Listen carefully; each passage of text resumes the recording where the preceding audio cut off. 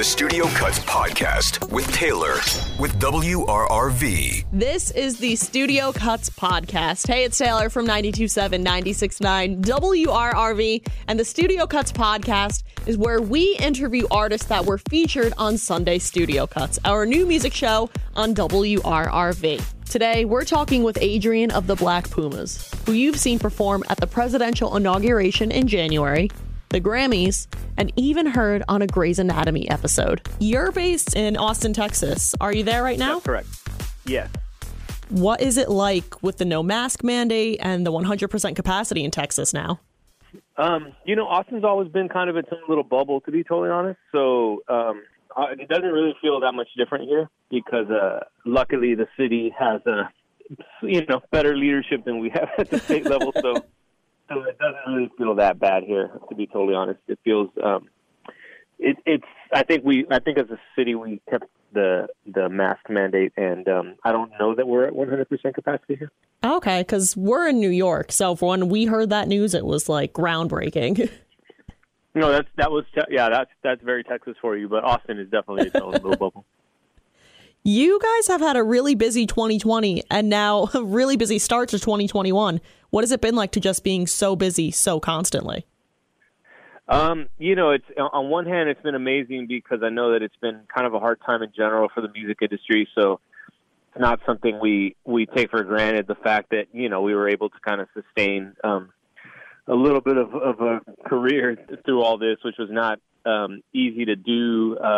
There's definitely days that we were like, oh man, we wanted to, be working on music, and just in the studio spacing out all day. But it's kind of something that we just can't take for granted, like to have this opportunity to stay busy.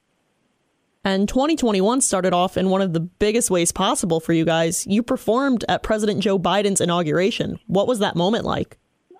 Oh, it was incredible. Just obviously just being a part of history like that was amazing. It's one of those things we didn't really grasp the magnitude of what we were doing because we had to, because when you're taping it, to be honest, you're taping it ahead of time and there's no audience there and it's kind of not happening in real time. Mm-hmm. It's a little surreal. It's kind of hard to process it until I actually watched it. When it kind of hit me, what an incredible kind of historic thing to be a part of it was. And soon after the inauguration, one of your songs was featured in a Super Bowl ad for YouTube. What was it like hearing your song during the biggest sporting event of the year? Oh, that one is very, that's huge, especially, I'm born and raised in Texas, born and raised in South Texas. So that's almost like their ultimate validity for my family is to have a song in a football game is about as big as it gets. It's bigger than, any inauguration or Grammys or anything. So it was pretty incredible. Who were you rooting for in the Super Bowl this year? I was going for Tom Brady. I was going for Kansas City. I mean, not Kansas City. What am I saying? That was Patrick Mahomes. I was going for Tampa Bay. I was going for. I think I may have been one of the only people I know going for Tom Brady. But I think you might be the only person that I know rooting for Tom Brady. Yeah, I used to hate him, and now I love him. Maybe I'm just getting older too. For the YouTube ad, you guys had a song that was a cover of The Kinks. What made you choose to cover that song? To be honest, that was already presented to us as the song, but we definitely had some, discussions and deliberation whether not we wanted to do this. But when we heard the song and kind of sat with it for a second, it was just such a moving piece that we went ahead and did it. One of your biggest songs right now is Colors. What is this song about? So Eric, my partner in the project, wrote the song, I think, over 10 years ago, almost 12 at this point. And the interesting thing is that, it's one of those songs that I think a lot of people kind of put their own meaning to. And I think that's the sign of, a timeless kind of really epic piece of music in that, when he wrote it, I think it was more kind of an exploration of himself and his connection to higher calling and higher self, but in a way it's just, here we are and especially last year in 2020, it seemed to be a song that resonated with many people on a bunch of different levels. So I think it just kind of speaks to what a timeless song it is. On the deluxe version of your album, you guys released a cover of Tracy Chapman's Fast Car and then this separate vinyl that has a bunch of other covers. What was your favorite cover that you did?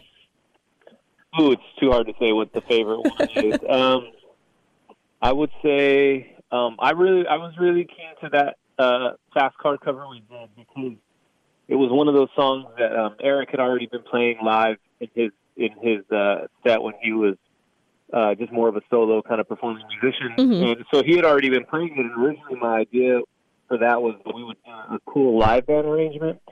And we were about to get into that, but it just seemed so natural to hear him play it by himself. So I just joined on, light guitar accompaniment, and that's what the version you hear. And it's just so, took such little effort, but it just felt so good. I know that you guys have been really busy, but is there any plans for new music this year? Oh, very much. I don't know, in terms of when the release of new music would be, it's kind of up to the powers that be and planning with a record label on all those kinds of details. But as far as us having new music this year done, yeah, we're very much in the process of working on it. I would imagine we would have a new album this year for sure. I don't know, in terms of when it would actually be released. There's just a lot of factors that go into that, but yeah, we very much have a lot of new music working on. Ooh, I love to hear that. Thank you. And I feel like the theme of this interview is how busy you guys have been. You were nominated for 3 Grammys this year. What did that feel like? Oh, it was totally surreal. It was pretty much, incredible. It's interesting because when you make the music that's not really, at least for us, what's not exactly what's going through our head is, oh man, we're doing this to get a Grammy or to, or whatnot. But it is a good validator because I do think, sometimes we're very much, came into some of those categories as the underdog. And I think we felt really proud that people were resonating with the music and also just being acknowledged, by institutions like that. And then taking it a step further, you performed at the Grammys. How was that?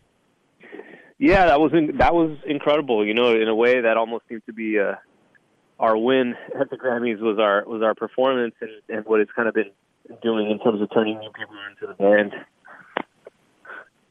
I know Austin is a huge live music performance city. If it's safe, are there any plans to perform live this year or even go on a tour? Yeah, absolutely. We've been kind of rescheduling consistently a set of dates that we had sold out a consecutive set of 4 nights at a place called Stubbs here in Austin, Texas. Wow. And I think we are really keeping fingers crossed that with the rate of vaccinations, particularly in this town, we would be able to pull them off in late May. Oh, I hope that can happen. All right. Yeah, let's do it. My last question for you. If someone were to come to your city, what is the one thing they need to do? If they came to our city, what is the one thing they need to do? Wear a mask. All right. I think that's a good enough answer, though, and I think that can be applied pretty much anywhere. Yeah, exactly. All righty, Adrian. Well, thank you so much for your time and hanging out with me and the Studio Cuts podcast. Hey, thanks so much. Make sure to check out Colors by the Black Pumas if you haven't heard it already. And watch out for any new music that they release. And don't forget to catch Sunday Studio Cuts, a new music show featuring all of the up-and-coming alternative music hosted by me every Sunday at 10 p.m. on 92.7, 96.9 WRRV. Join us next week as we interview another up-and-coming alternative artist on the Studio Cuts podcast.